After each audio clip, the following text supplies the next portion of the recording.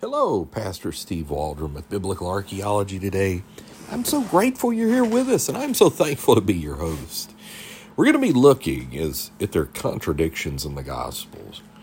I'll tell you that really the person who's been leading this charge recently is Bart Ehrman, a former evangelical from the University of North Carolina at Chapel Hill.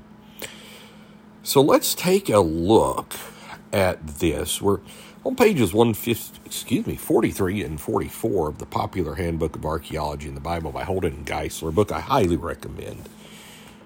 You know, you can buy it, have it in hard copy, as well as listen to these podcasts. I throw in little bits and extras every so often here. But let's get started again. Thanks for being with us today. So is there contradictions in the Gospels? Numerous liberal scholars throughout the history of biblical interpretation have sought to identify contradictions within the Bible. Many of these attempts can be regarded as popular-level propaganda pumped out by atheist and skeptic organizations. Most of them don't deserve serious consideration. I will tell you, well-presented error is dangerous, though, whether it's visual or written or some other format. Recently, however, Bart Ehrman has been responsible for several New York Times bestseller, so it's worthy of a lengthy response here. Unlike many critics who find conspiracies involving the Bible and who do not warrant much attention due to their lack of credentials and poor research, such as Dan Brown, Bart Ehrman is a fine historian who's widely respected within his field of biblical scholarship. While other interpreters may propose similar kinds of things, Ehrman has been the most influential and consistent and thorough in these allegations, so we'll engage the form of arguments found in his works. One of his most recent works, Jesus Interpreted, 2009, Ehrman insists the contradictions and discrepancies fill the New Testament, appearing in virtually all the parallel stories and teachings of Jesus recorded in the Gospels. So, you go on to say in this chapter we'll address several of these alleged tensions. Ehrman delineates these examples in the second and third chapters from Jesus Interrupted, a world of contradictions and a mass of variant views. In assessing these instances of discrepancies that Ehrman provides, be helpful to address them within the following categories: additional details, differing accounts, contradicting accounts, and historically inaccurate accounts. Under point 1, we consider various additions to details that occur in one gospel may not in another. Point 2 involves those instances which seem to involve additional material, but material that seems mildly in conflict according to Ehrman. We might refer to these as proposed discrepancies, but not direct contradictions. I will say one thing that Finest Dake really, I think, did a great job on, I know many of you don't like him, is there were instances in the Gospels, let's say, that people who were doing harmonies of the Gospels would try to make one instance, two instances into one. And so what Dake would point out, he would say, it's just two different events. And so, if you've got one demoniac here and two demoniacs there or something like that, well, some of the background, it could just be two different events going on. No need to harmonize. There may be times to harmonize something like that. I know the one that really stood out to me was the Sermon on the Plain and the Sermon on the Mount. People going to great lengths to harmonize them, but in Luke, Jesus gives a sermon on the plain. Matthew gives a sermon on the mount. So he taught the same thing or similar things, two different instances. Repetition's the mother of learning. That's nothing unusual. So, I think that's... Also, I did want to mention there's a lot of great books. Like Haley's got one on alleged contradictions of the Bible.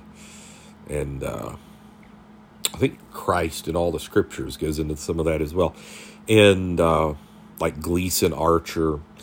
And then some like Gerardus Bow and Pete Ruckman and David Cloud. David Cloud's first-class scholar. He may not be credentialed, but he is thorough and great.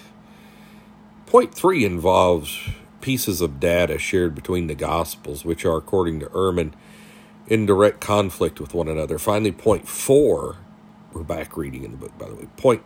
It's contradictions not between the Gospels themselves, but between the Gospels and secular history. These classifications remain very important in weaving through the maze of supposed inconsistencies that Ehrman attempts to present to his readers. Each discrepancy type necessitates a different kind of response. And really only categories 3 and 4 should raise much concern. This will become clearer as we proceed, and especially the weakness of Ehrman's cumulative case, which remains built mainly upon categories 1 and 2. But now we may note the force of this point, that really only categories 3 and 4 are at all worrisome from the reliability of the New Testament. It rests on what biblical scholars often refer to as literary criticism, a field with which Ehrman is well familiar. Most of his readers, however, are not. So, I know, like reading Dawkins' books, he's this militant atheist, incredibly well written. But even Darwin is as well. Stephen Jay Gould is. But I would disagree with their points. And that's the difficult thing, is when somebody writes well. Just because they write well doesn't mean they're true.